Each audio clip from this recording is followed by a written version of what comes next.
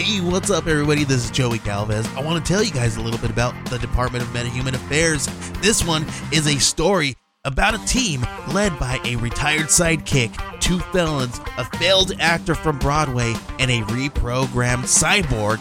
But their first mission is to stop the criminals who have robbed a bank, and they will have to set the world at ease. You're going to get 180 pages of entertainment, action-packed awesomeness right here in the first 6 issues in a collected hardcover volume 1. All you gotta do is head on over to Kickstarter.com and type in the Department of Metahuman Affairs or DMA and check it out right now. Well, hello, Slurds. I've got a little announcement for you. The Cheers to Comics podcast is now proudly affiliated with NSCLiveTV.com. That's No Signal Comics. NSCLiveTV.com. And what is NSCLiveTV.com? I'll tell you. It is an all-around comic book channel. You go to this website, NSCLiveTV.com, and you're going to be given all of these options and different channels. For instance, the Cheers to Comics podcast, I believe, is channel 34. So, yes, we're one of the first podcasts on there, but as far as other comic book needs, everything from live auctions to other distributors, and I mean, it is an all-around comic book website for collectors and enthusiasts and readers alike. So, once again, Cheers to Comics is super stoked to be affiliated with NSCLiveTV.com, and I think you should check it. I know you should go check it out. Links are all in the description, but yeah, it's easy. NSCLiveTV.com. Your home for the best in auction action.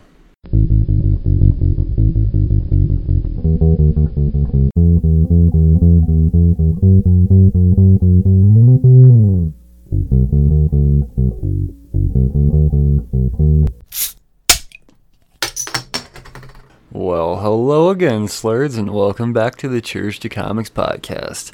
I am your host, Brian Wayne, and this is episode 58. This week I will be raising my glass to the books that were released on the 27th of November 2019, as well as talking about other things relevant to the world of comic books. So, full disclosure, this is a spoiler-based podcast, but I have prepared you for such occasions by leaving timestamps in the description, so if there's something that you're not quite ready to have spoiled for you yet, or you just want to completely go into it without any of my insight at all, then bam, I leave you the means there. The other thing I gotta warn you about is, on account of how non-refined my linguistical palate may be, I say a lot of unfiltered bad words sometimes. So if you've got sensitive ears, you've been warned. Without further ado, let's talk about comic books just a little bit. This is my first recording since Thanksgiving, so been fun. Big stuff happened last week. The Rob Guillory Creator Corner episode went up. I'm very, very, very excited about that. And it seems to already be leading into bigger things for this podcast, so very, very grateful for that. If you haven't heard it, go back, listen to it, listen to all of my coverage on Chew. And yeah, there's that happened, and then, of course, yeah, it was a great fucking week. It was a great week. I've got some big stuff planned for the month of December, y'all. As soon as I'm done recording this podcast, I'm going to start getting all prepared for another Creator Corner. We're going to have Charles Stickney on the podcast this month. Chuck Brown is coming on the podcast. If you're not aware of Chuck Brown, you're going to be, because this guy is a big deal in indie comics, and he's going to talk about a Marvel project that he got in on too. So that's something to get excited for this month. I'm on the line with a couple of other ones. I don't want to, until dates are official, I'm not going to say any names, but I will say that we got some more Marvel creators coming on, a fella that, whew, I've talked about quite a bit this year. May in fact be my book of the year writer. I don't know. I'll tell you more later on. So a little bit of anticipation to lead into it. As far as news goes, let's talk a little bit of news. Frank Miller pissed off China. So that's going on right now. Apparently they don't like the term golden child. They think that his DC's ad they put up may be kind of reflective of some propaganda, pro-Democrat type of situations. I don't do politics, so this is all Chinese to me. Good but no, I don't know. I just think it's hilarious that the Chinese are pissed off about an American comic that may or may not depict something that I don't fucking know. You know, fuck you, China. So, all right, that's the news. Let's get into some overviews. Good stuff this week, y'all. I will say this is probably going to be a shorter podcast because, yes, admittedly, I did take some time on Thanksgiving, take some reading time, and put that actually towards eating. So I was one of the fat Americans that I was bitching about a couple podcasts prior to Thanksgiving. So yeah, so a little bit of my reading time was carved out, but at the same time, there really wasn't a very thick stack. So yeah, I do apologize if you're expecting a 90-minute podcast out of this. It's probably not gonna happen. But yeah, there's other stuff to go back and listen to fill your day, I promise. Let's get on with it. So, these are the books that were released on the 27th of November 2019. I'm going to start with DC Comics this week. We've got Detective Comics. Detective Comics number 1016. Peter J. Tomasi, Doug Mahnke, Tyler Kirkham, Christian Almay, Keith Champagne, Mark Irwin, and David Baron, covered by Mahnke and Baron. Alright, we've got more Mrs. Freeze action. This Detective Comics, after this week, has solidified my back and forthness of whether or not it is currently... I mean, it's easily the best Batman book out there, but I think it's the best current DC run going on right now, too, and let me tell you all about it. Alright, so... Batman and Mr. Freeze have teamed up at this point, and they both have a common interest in taking down Nora, Mrs. Freeze. Lex seems to think that Nora's way of thinking has been disrupted because of the serum that Lex gave him, allowing her to become alive again. But her noggin's all fiddled with. And that's on account of part of the serum that Lex gave to Victor. It had something to do with this B-Zero experiment, and that was Lex Luthor's a failed Lex Luthor project back in the day when he was creating these Kryptonian clones. And yes, everything about it was unstable, but nevertheless, here you go, Victor Freeze, figure it out. Meanwhile, Nora, she's at a museum just fucking shit up. But Batman and Mr. Freeze, they show up, and Doug Mahnke's art in this. Batman's Sub-Zero suit, I don't know what you call it, Above Zero suit. I don't know. It's badass. It is. It's super badass. And seeing the two of them together, whew. I know I'm talking about visuals on a podcast. This is why you go get the book. I can only provide so much of this stuff. That's why I feel comfortable doing these overviews without spoiling it for the creators, taking any of the oohs and ahs out of it. There's still a lot to enjoy without me spoiling it for you. Anyways, continuing on. So, Batman, he's got this thermal rope, kind of reminds me of the Lasso of Truth a little bit, but he's got it all over Nora, and Freeze is like, hey, no, motherfucker! And, well, in the most Victor Freeze of fashions, he goes back on his word against Batman, and he's like, nah, I know I said that, I'd help you team up, and I'd turn myself in as long as I could be in a cell next to her and convince her, and blah, blah, blah, blah, blah. But, psych. What's actually going to happen is I'm going to take her and I'm going to fix her myself. So, peace out, Batman. They take off, and Nora Freeze, you think for a second, she's like, oh shit, you know what? I think that was pretty cool of you, Victor. I don't know why she's Southern right now. But she kind of goes in looking like for a kiss, like, okay, we're going to figure this out. Bam, stabs him in the motherfucking neck with his own serum. And, well, at this point, he's warming up. He's warming up real good. That's not a good thing. And, well, essentially he's dying. And she says, look, as long as you're around, I'm always going to be a prisoner of your love. I did almost fall for you right now. Like, that was it's not how I want to roll. I just want to be this evil doer, and you're trying to make me all straight edge and not killy. And I don't like that. My noodle's all messed up. He's dying, she gets away, and Batman shows up, because that's what Batman does. He may have gotten frozen or whatever, but he's got super not freezy suit. So I think that's what the suit should be called. He gets freeze to safety, but unfortunately, in a turn of irony, he's in a containment tube, just like Nora had been for all of these years. So, he's alive, but is he? Man, this is this is crazy shit. This is crazy, crazy shit. I'm telling you, this is the best ongoing DC book out there. The next best ongoing DC book out there, though, and it does go back and forth, but as of this week, this is what it is. It's Batman Beyond. Batman Beyond number 38. Dan Jurgens.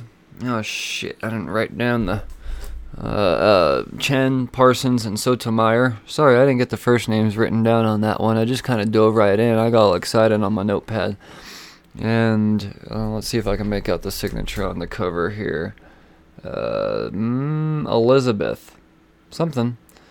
Ah, shit. Sorry, y'all. But fact is, it's an amazing book.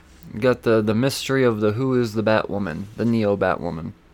Last issue, Matt and Bruce, they both had their own hypotheses. And let's start with Bruce. He thought it was Barbara Gordon. So he meets her on, the commissioner. Yes, she's the commissioner in Neo Gotham now. Meets her on the roof, and it's pretty well established. No, she ain't it. Wrong. Bruce Wayne, you wrong. Meanwhile, Matt, he goes and visits his lead, the person that he thinks is most likely to be Neo Batwoman, and that's Melanie Walker, or I think, what was she, 10? I think was her hero name, anti-hero name. So yeah, no, not her either. Now it comes down to, they still don't know who it is. Yes, the speculation is that it's Nightwing's daughter. I forget her name. But yeah, and at this point, yeah, all the more reason to believe that is the case, because the two most likely suspects have been told no. Meanwhile, what the fuck's happening with Terry? Terry, he's just slumming around with this street rat girl, and on account of he doesn't remember anything, because Falseface is dead, and Falseface had Terry's face, and when he has someone's face, the person whose face is being taken over by Falseface loses their memories. So there can't be, two people that, even though they may look alike, they're not necessary. They don't have the same type of, yeah. So that's what's going on there. He doesn't have his memories. He's cruising around with this homeless girl that steals. She's female Aladdin, but in Neo Gotham, and Barbara, she tracks down Terry. Because, he doesn't realize why, he's being tracked down. But Barbara's like, oh, shit, there's that motherfucking Batman. So Terry and what's-her-face, they run away. And then we realize that old What's-Her-Face is more than just some street girl. She actually has connections to Derek Powers, who is the former head of Powers Tech, also known as Blight. And if you know anything about Blight, Blight is the motherfucker that killed Terry's parents. Ooh. So, yes, Blight breaks into the Batcave. Batwoman responds. I think in the next issue we're gonna find out who Neo Batwoman is, because she is in the Batcave. She's going after Blight. Bruce and Matt are like, oh shit, someone broke into the Batcave, and then they see on the security cameras, oh, that's Batwoman. Why's she breaking in here? And Bruce says, no, I think she's responding to something worse. And then that's when we get the Blight is alive, because Blight was thought to be dead. And yes, great book. DC is killing it this week. Just absolutely killing it. Let's keep this DC going. Let's move on to Shazam. Shazam number 8. Now this book, it's back. It's been behind, but boy, is it back. Jeff Johns, Scott Collins filling in on the art here, Michael Atiyeh doing the covers, Dale Eaglesham and Michael Atiyeh doing the cover though. So, Eugene and Pedro, they're all up in the Wizunderlands. And no, this is not Ebonics, that's what it's called, the Wizunderlands. But while they're in the Wizunderlands, they're realizing that, they have this weird creature chauffeur of sorts showing them around and explaining, look, you're powerless right now, and the reason behind that is because there's a disturbance in Billy's heart. And when that happens, yes, the other people whose powers are connected to him are going to be tampered with. Well, he also explains there's 7 magic lands, and we're going to need a 7th champion. We've got, who do we have here? Let's see if I can, we've got Mary, Billy, Eugene, Pedro, Darla, and Freddy. Cool, I did it. But who's the 7th? We're going to find out in this issue, y'all. So, this is all being explained. And, we need a ruler of the Magic Lands. Meanwhile, what's happening with the bad guys? The bad guys, we've got Dr. Savannah and Black Adam. They're kind of teamed up, and they know that Billy's dad, they're stalking him in the distance and shit. And they know that he's the key to something. He's the key to something. Well, while Billy's dad's out wandering around, he's kind of sad that he doesn't think Billy wants to be there, but it turns out Billy, he's busy. He's down in the Darklands, and he's looking for Darla and Freddy. And before he meets Darla and Freddy, Billy runs into the Ghost of Champions. And that's a whole little kind of thing going on within itself there. Once again, stuff you're going to have to read, but so fucking interesting. Well, back to Adam and Savannah. Black Adam doesn't necessarily trust Dr. Savannah at all. So this is where Mr. Mind steps in. And Mr. Mind is the brain behind this whole scheme being plotted out against Billy and Billy's dad and, all of this stuff. Well, in order to kind of ease Black Adam's reluctancy, he says, hey, here are the 7 sins. And if you're not familiar with the 7 sins, there are these oogly-boogly creatures that all represent, the 7 sins. See the Shazam movie. And so now Black Adam, he's got the 7 sins. Crazy shit, if he wasn't powerful enough.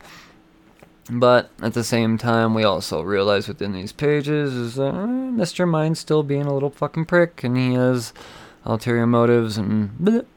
Yeah. Well, so Black Adam, he does get to Billy's dad. He's tracking him down, but Billy shows up, and he interferes.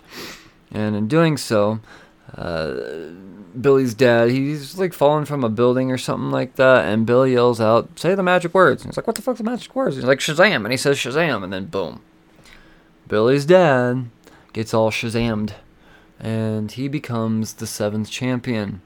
God damn, this is setting up some good shit. I think it's perfectly fine that Jeff Johns is taking a while on this story, because this stuff, it resonates so well. I don't have to go back and do any rereading. He does such a good job of reminding us of, what we should be retaining, and it's easy to retain because it's well written. It's I'm loving all of this stuff. I think Shazam is, I said way back in the beginning of this podcast that Shazam is one of my most recommended DC books, and I still stand by that. I think this book is amazing. So, yeah, I had 3 DC books this week. It was good stuff, man. It really was. I'm excited to talk about Marvel now, though. There are some Marvel books that, oh yeah, let's do this. We've got Avengers number 27, Legacy 727, if that's how you count it. All right, Jason Aaron, Ed McGuinness, Mark Morales, and Jason Keith on the art team. Ed McGuinness and Val Staples did the cover. I know. After the last Avengers issue, I said, I might skip an Avengers arc, despite the fact it's Jason Aaron, and, I don't really have any interest in Starbrand and that whole whatever, and the weird history caveman lore thing really threw me for a loop. So I thought, I'll miss one. But when I see that this is actually the beginning of the arc, and that last issue was just kind of a prelude, I thought, okay, it's Jason Aaron. I should give it a shot. Well, as it turns out, it's Jason Aaron, and you should be reading this arc, because despite my lack of interest in Starbrand still, he knows how to write an entertaining comic book. So, let's get on with this. Avengers in space. This is what's happening. There's been a signal detected, and Captain America believes it to be linked to the Starbrand. So we've got a guest Avenger, gotta love her, Black Widow. So yeah, this is Black Widow in space. I fucking love this, man. She's an Avenger again temporarily, and it's very, she establishes this is not going to be a permanent thing. I like that Jason Aaron keeps bringing in temporary Avengers. I'm not going to lie, I thought Blade would have been gone a long time ago. Not the case. He's lasted, 27 issues? Something like that? I'm not sure. I don't remember if he popped up in the first one or not. I really don't, but I think he popped up in 700. Yeah, I believe so. Fact is the dude knows how to bring in make a new Avenger and bring in an old Avenger and make it seem interesting. So yes, Black Widow, she's on this mission, go to space. Well, they get to this prison, and where the signal was originally detected. And when they get there, you see a few days have passed, and it's not necessarily going as smoothly as planned. Our Avengers are all split up on different teams doing different things. We'll start out with our She-Hulk and Thor. And this, so they get all brooded. Yeah, man, so the Brood are taking over here. This is, you gotta know what the Brood are. This is a bad, evil creature thingy. It's a whole, just wiki it, Google it. It's worth a Google. But yeah, no, the Brood are taking over. So now we see a Brood Hulk, Brood Thor, and scary shit. Well, Captain America, he's struggling. He's trying to get the team together and fight the will and all this stuff. Shit's not going well up there at all.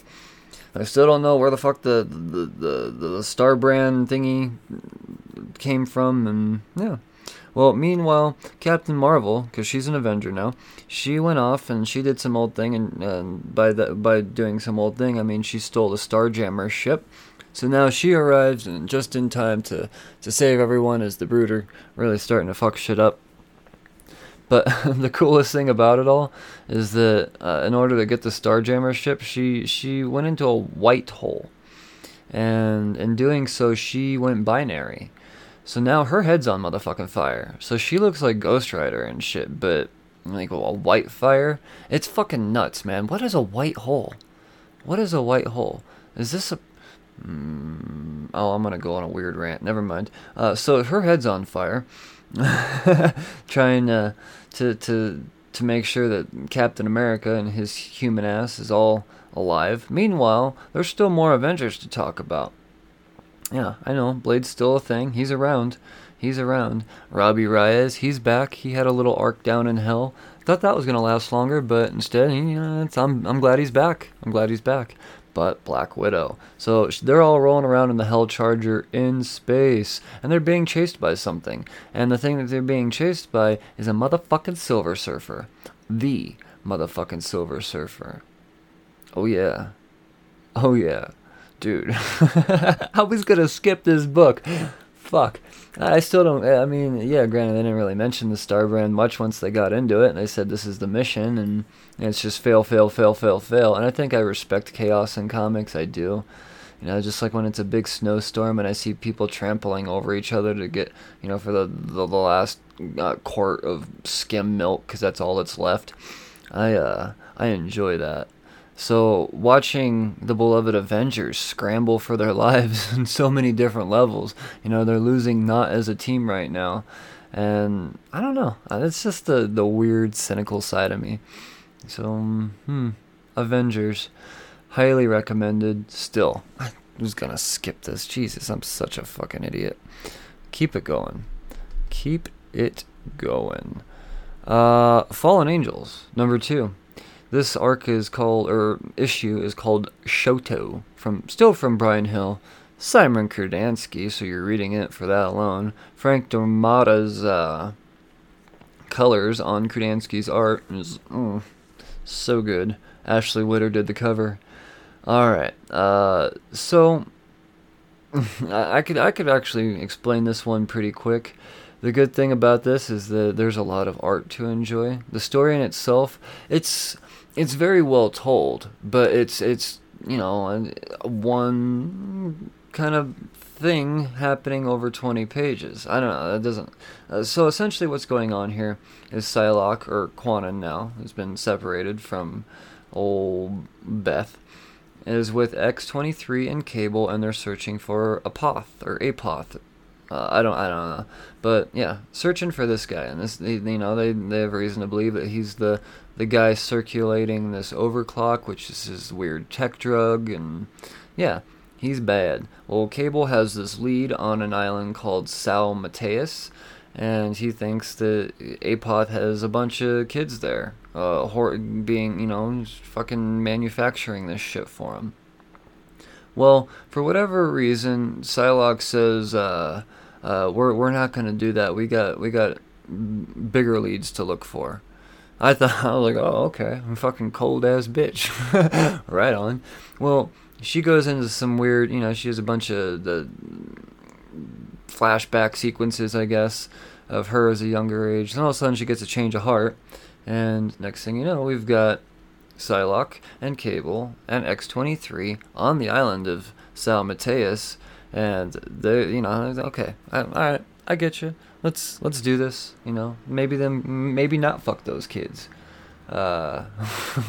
Maybe we help save those kids, because I was a kid once, and yeah, now they got to face down a giant machine thingy. So I'm digging it, man. I'm digging it. It's. I think so far out of all the X-Men books out there, the X titles, this one seems the most self-contained.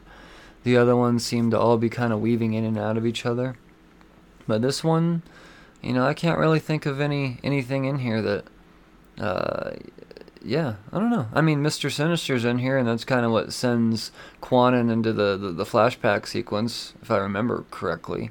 But other than that, I mean, I don't think that's enough to say that, you had to read something else to understand why that is.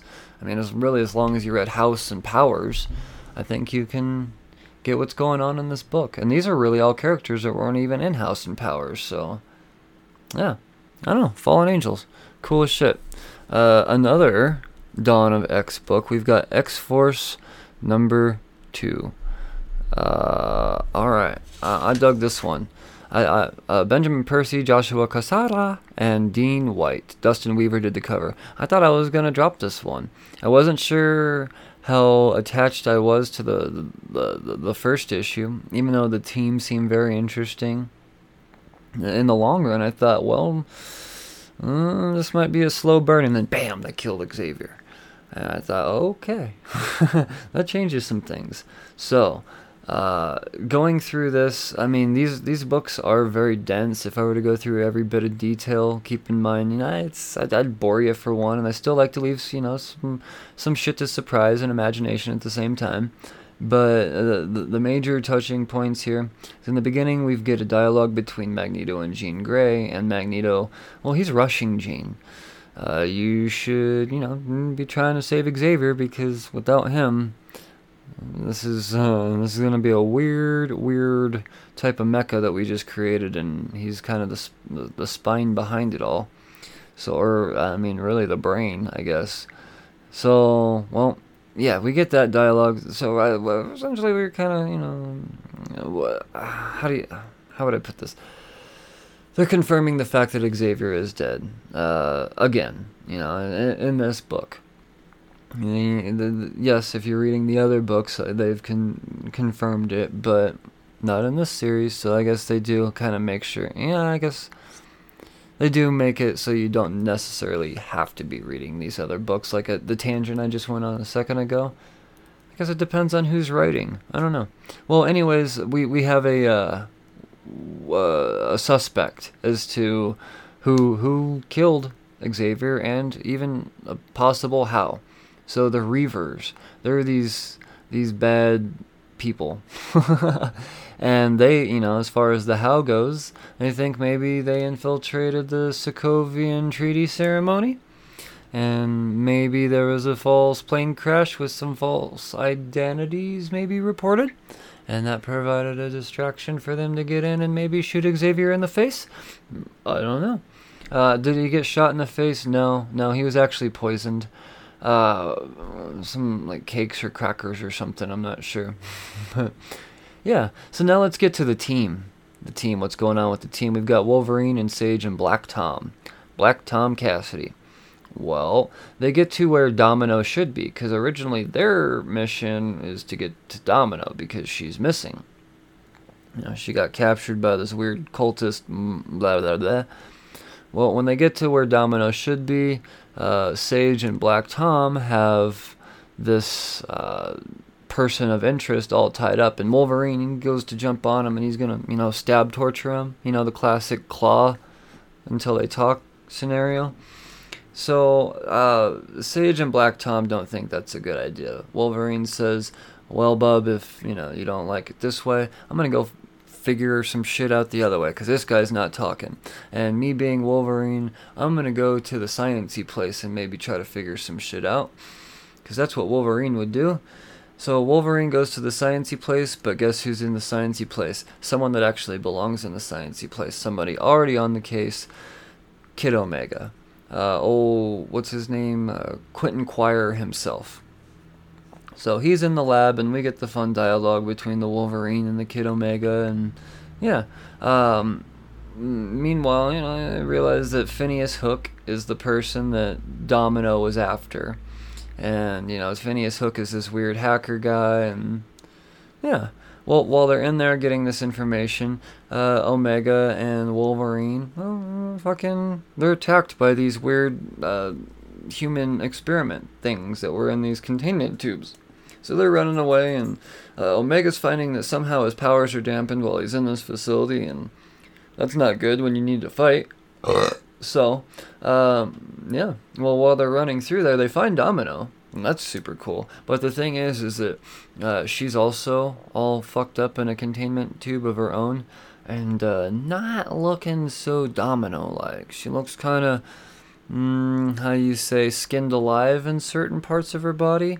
It's fucking gnarly, man. Or maybe, I don't know, that's what it looked like to me. It looked like muscle tissue is exposed, because that's what the things that are, the human things that are attacking Wolverine and Kid Omega look like. fucking pretty horrific, man. I dig it. I dig it. I didn't think I'd be into this book, and it's turning out to have maybe one of the stronger of the issue twos out of all of them so far, I think, as far as story goes. Definitely the biggest bounce back, that's for damn sure. So I'm going to keep going with X-Force, that's for sure. Let's talk about the last Marvel book of the week. We're talking Venom. Venom, number 20. This is the last little bit of the Absolute Carnage story. Donny Cates, Iban, Coelho, Zay, Carlos, and Rain Barreto, covered by Kyle Holtz and Dan Brown. Alright, so this is a whole lot of Maker. And before I get into the story of this, I gotta say that Maker without his helmet, that's not just a fancy helmet, y'all, in case you aren't aware. That's actually the shape of his fucking brain. I mean, he is a Reed Richard from an alternate universe. And that we will get into very shortly, because that plays a huge part of all of this. So, Maker, he's having this dialogue with something, it's kind of like a force projection of some sort. And all you're seeing is goatee and beard. And he's going on, and this is big. This is a big realization about the symbiote universe. So Maker, via surveillance footage, sees Dylan exercising his abilities. And by abilities, that's psychically demolishing a little Carnage symbiote creature thing with his fucking brain. Psychically. So he finds this interesting and starts, and he realizes that throughout all this, the history of symbiotes, that the respawning, or spawning, I guess, if you will, has thought to be completely sporadic and random. Well, Dylan's little fit, if you will, kind of puts things into a pattern, and Maker realizes that these new symbiotes being born it's not out of randomness. It is out of it's a protective thing. They spawn out of protection. When they sense a threat, boop, they birth a little baby. And so Dylan is some weird hybrid thing. Still doesn't know exactly what he is. Maker realizes he's special, but also realizes that he popped up, or he got his powers right around the time of a major possible threat coming about. So and he thought maybe Carnage was that threat. Little does he know it's probably Null is the reason why. I don't know, man. This is it still leaves a lot to question, but at the same time gives us a crazy insight as to Dylan is a badass motherfucking character, and he's a lot bigger than just being Eddie's son. That's for sure. So, Maker is. It's revealed who he's talking to. Maker is talking to the Council of Reeds. And, you get a bunch of Reeds from a bunch of different universes, and they're explaining to Maker, look, you're going to be on this council. None of us have ever failed, so we're really kind of counting on you. And what are they counting on him for? Well, Maker is synthetically formed his own symbiote of sorts that's going to allow him to go through this, traverse time, I guess, and go into his own homeworld and restore all that. So, he's trying to restore all the homeworlds of all the Reeds, I guess. So that's what's going on there, but a symbiote somehow is going to be involved. So that's how that ties in. So I find that to be really, really cool. I'm not sure, there's so many cool things that this whole Venom Donny Cates world is spinning. But beyond all that, we go over to Dylan and old Eddie. And essentially, we get that realization of the father moment, and it's all heartwarming. And Eddie, he's kind of preparing. He's warning everybody. Look, it may seem like everything's hunky-dory right now, but I did do something very, very selfish, and I chose my son over the world. And Nola's coming, so y'all motherfuckers better be getting prepared. So this is Venom. This is Venom. I fucking love this book, man. It is still one of the best Marvel books out there. Top 2 for sure. Top 2 for show. So that's all I got for Marvel on my overviews this week, y'all. I do have an indie though. I have a single solitary indie book to talk about. Philadelphia, #1, Rodney Barnes, Jason Sean Alexander, and Luis NCT. Covered by Jason Sean Alexander. Alright. Well, this is a #1 quick overview. I will say that the story and the manner it's told, in which it's told, is very poetic, and it all ties together very nicely from beginning to end. But if I were to sit here and try to discuss the details with you, you would unsubscribe to this podcast, because there's no way I can do Rodney Barnes' writing any justice. I mean, without going verbatim and being a professional voice actor of such, because it is a very strong first issue. But essentially, this is what you need to know about this book. We've got this family of detectives. We're in this new generation. They're the youngest generation of detectives, and the one believes, his father's dead. And, how and who and why and what is all part of this very intricate story and being told in the first issue. What's going on here is this one particular detective is investigating some murder scenes. These murder scenes are all involving these very crazy bite patterns. And, it's bite patterns of, a human mouth. So, if you were to read the synopses, it mentions vampires and whatnot, but, these are human mouth. These aren't werewolf bites and goblin bites of any, there's not even zombie bites for that matter, because they're just bite marks. They're not taking hunks out of anyone. So, yes. Well, throughout all of this, they're discovered in these human corpses with these bite marks. So we've got some yellow fever going on here. The yellow fever. Well, this is rare. This is big news. This is not good. Well, yeah. This is what's going on here. This yellow fever is kind of maybe going to be the catalyst to this vampire outbreak. Because if you're flipping through this book, you see all these, I don't know, these vampires are definitely involved. And, I know this is a spoiler-based podcast, but a lot of times on these indie #1s, I do try to leave a lot to the imagination at the same time. Because, you got to read this stuff for yourself. And Rodney Barnes, to my recollection, this is the first time I've read his work. And I got to say, wow. Really, really good. Jason Sean Alexander, if you're not familiar, this Spawn. He's doing motherfucking Spawn. How you gonna be doing all these books, Jason Sean Alexander, and be doing them so fucking good? You're killing it. The colors over top, Luis NCT. Yo, this was a great indie. I know there was only one this week. It was a thin stack. But, yeah, that wraps up my overviews, y'all.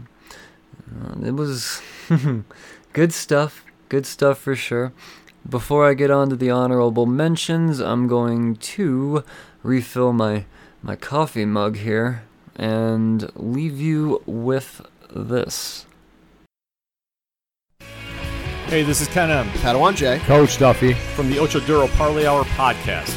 Every week, the ODPH is talking sports, movies, TV, comics, and more. It's always a parlay of topics on each episode. You can find the ODPH on Apple Podcasts, Google Podcasts, iHeartRadio, Spotify, Stitcher, Podbean, and wherever you find great podcasts, such as the one you're listening to right now. Don't forget to check out OchoDuroParlayHour.com, where you can find the links to all of the ODPH social media accounts, links to the bands whose music you hear each week on the show, hashtag 607 podcast info, and parlay points, our companion blog section of the show. Thanks for listening to the ODPH. Now get back to your regularly scheduled podcast. All right, I'm back. Let's get on with these honorable mentions, huh? These honorable mentions. What's an honorable mention on the Cheers to Comics podcast? Well, I'll tell you. If you're not familiar, this is not necessarily the stuff that falls below par or anything like that. This may be stuff that I couldn't find enough talking points about to fill 2 or 3 minutes. Or maybe it's just something I'm kind of waiting to collect. Maybe I got it out of speculation. I don't know. But these are the honorable mentions, and I'm going to start with the indies. Rick and Morty, Dungeons & Dragons, Chapter 2, Issue number 3. Yeah, this story's still fucking incredible. Jim Zub's killing it, and I mean, I don't know what to say. It's great. All of these crazy Ricks that Rick created are invading Morty and Summer and Jerry and all of them, and yeah, shit's getting fucked up. You gotta love it. Let's see here. Mighty Morphin Power Rangers. Now, I'll tell you why I didn't read this book. It's because for whatever reason, the shop only ordered cover, or didn't have enough cover A's. I got my cover B. Very, very grateful I got cover B. And I'll talk about that later. But I've also stated that on this particular book, I will not be fondling it on account of how shiny it is. So, and I'm not going to read this book digitally. So I've got to wait for the cover A's to come in for me to get caught up on Power Rangers. Because, like I said, I'm not touching this book. I'm not going to wear gloves. And I'm not gonna read it digitally. So, yeah, it's a shame because I'm really interested in what happened in Power Rangers because I'm finally starting to understand the Omega Ranger situation. So, what are you gonna do? New Mutants. Yeah, New Mutants. Probably not gonna continue on with this one. I didn't even make it into the first page. I just opened up the first page and seen that there was enough dialogue there to fill 2 pages in a novel, to be honest, and that's not comic booking to me. Do I respect it? Yes, I do. But, beyond everything else, this team doesn't do it for me at all, so I don't think I'm going to be continuing on with New Mutants. I'll be reading the cliff notes on that one. Basket Full of Heads from Hill House Comics, Joe Hill. Number 2, killed it. Love this book. We finally got to see some axe swinging, but there's not a lot of dialogue at all. It's told wonderfully. I think it's true horror comicking, and I fucking love it. Leo Mack's art, Dave Stewart's colors, beautiful. Definitely sticking with Basket Full of Heads. Sandman Universe, John Constantine Hellblazer. This is now a Black Label thing, no longer Vertigo. So, well, I went through it. I'm lost. I'm not going to lie, I'm very lost, but, at the same time, to be fair, I don't read Constantine ever. So I didn't know what I was getting into. But, yeah. So, I'm going to maybe try another issue. I want to read a Constantine book. I want to read more Sandman Universe stuff, but I don't know. Maybe I'm going to be getting my Constantine out of Justice League Dark when I finally get caught up with that. Hey, look at that perfectly rounded non-planned transition. Justice League Dark number 17.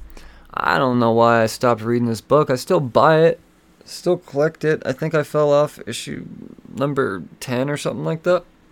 But it's not that I wasn't enjoying it.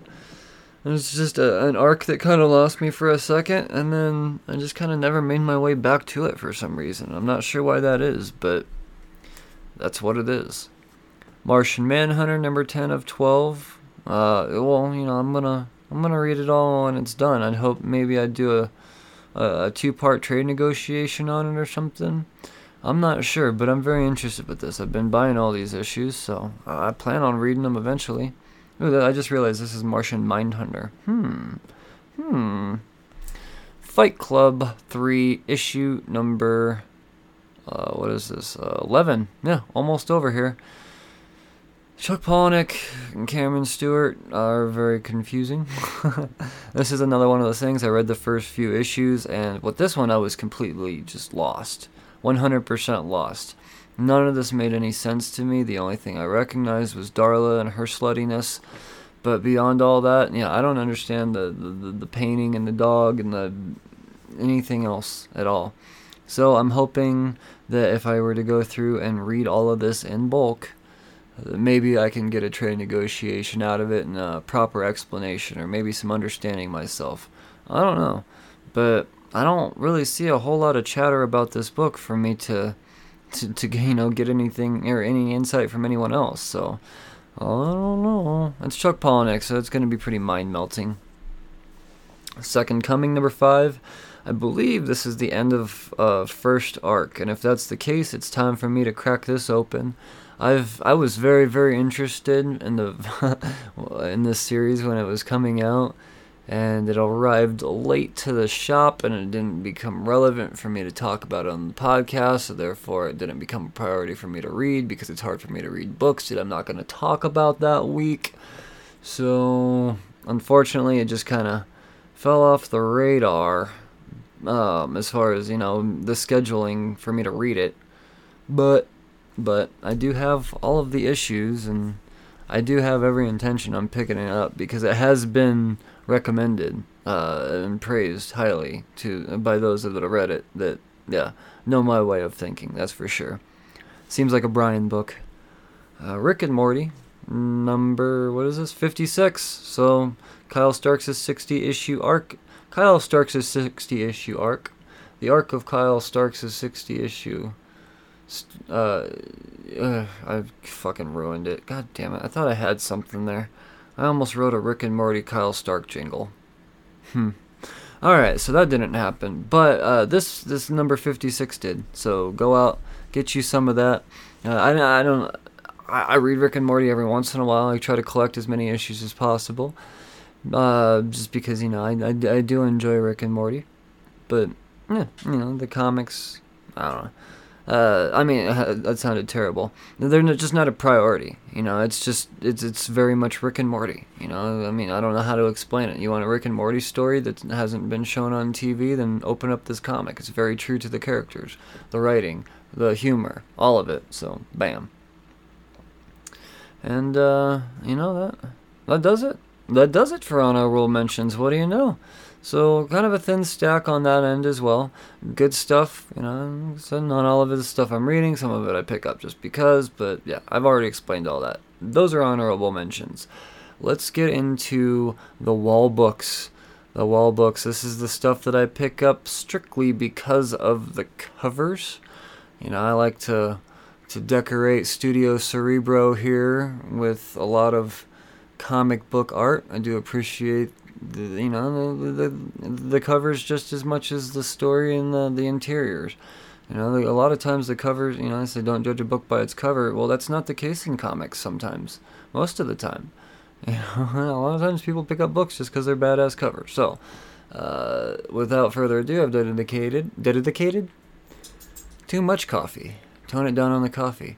I've dedicated a segment to such instances I call wall books. So, Scream, Curse of Carnage. There is an Art Germ variant on this. Art Germ killed it on this cover. I dig it. I did attempt to read the book, but I realized that I still don't care about this character. I couldn't get interested. It has nothing to do with the creative team at all. It was still cool interiors. There's nothing wrong with the writing. And from what I understand, I missed a pretty badass ending, but regardless, you still got my money, and I get to appreciate a cover. So, I wish Marvel would do more, kind of trade dress free, if you will. I don't want to say virginized or whatever, like DC, but, a little less trade dress, and make these a little more wall bookable. But, yeah, still, this cover's done well enough, and the trade dress is placed well enough to where it could still easily look purty on my wall. Fuck, this looks good. Come on. And then, yes, a book that I've already touched on. It's about time that we get the Zach foil cover. Mastodon. Mighty Morphin motherfucking Power Rangers. This is great. I have all of the foil Power Rangers variants. I'm proud to say that. It wasn't a goal that I'd set out for myself. I just found that it just kept happening, and they were too good to not spend the extra money on every week. Normally I do buy 2 copies of the Power Rangers books when these foil covers come out. And I'm still waiting on that cover A because I really do want to read the book. I am very interested, but I'm not fucking touching this. I'm not getting my fingerprints on one of my most anticipated covers of the year. He's not necessarily the last Power Ranger to be done, I don't think, but fuck, it's taken long enough to get a Zach cover. Jeez, this is good. I dig it. So those be the wall books. Couple of books getting hung up this week. So yeah, that does it for all of that. I want to talk a little bit about my most recommended books of the week, my top acknowledgments, my most praised. I don't want to say my books of the week, but at the same time, I guess when you really break it down, these are kind of the books of the week. Got 3 categories here. While on the topic of covers, we're going to talk about the cover of the week, and it is obviously Mighty Morphin Power Rangers and the Zach cover, because, pretty, man. Pretty. I mean, I've just been waiting so long for this cover. Yes, there were some bangers of covers. The Artgerm Scream cover's amazing, and even just beyond the wall books, there were some great covers. I mean, off the top of my head, the fucking Fight Club 3 cover's badass. Is this a acetate? Yeah, I think the Justice League Dark cover, yeah, it's an acetate cover. That's really, really good. So, yes, it's fucking great shelf appeal, if you will. Yeah, this is a good week for covers. Let's talk about interiors now. This one was kind of tough for me, because I don't think anything fell short interior art-wise, and I don't know if anything really stood out. I mean, you've got your obvious picks. I feel like every time Detective Comics comes up, Doug Mankey's art is easily in the running for interiors of the week. And Simon Krasinski, same situation. His art is keeping me on Fallen Angels for sure. So I guess it would have to come between those two. In case you haven't noticed, I haven't pre-thought out the art. I've been trying to decide, hoping that the answer would just come to me naturally. By the time it came to this point, clearly didn't happen. You know what? I think I'm going to have the first ever, because it's my fucking show, my fucking rules, first ever tie between Fallen Angels and Detective Comics for interiors of the week. And it's just Mankey and Krasinski. Good on you. You guys can share the participation trophy. But yeah, you read both the books. Bam. How's that for a recommendation? Yeah. But my overall story of the week, yes, there was the majority of these were so good. I mean, Venom was amazing. Philadelphia was poetic. Avengers was the surprise of the week. Detective Comics, duh. Batman Beyond, duh. X-Force, I'm very grateful for, but that leaves really just one left from the overviews, and that's Shazam. I still believe that this book is just fucking top-notch Shazam. I never thought that I would be so into this character. And no, it's not the movie that got me into this character. By the time the movie came out, I think there were 5 issues out already. And being that this is only number 8, it gives you an idea of how delayed this book has been. Because that movie is long out. But, yeah, no, I feel like Jeff Johns he really kind of mapped out the script. At least for a sequel to Shazam, that's for damn sure.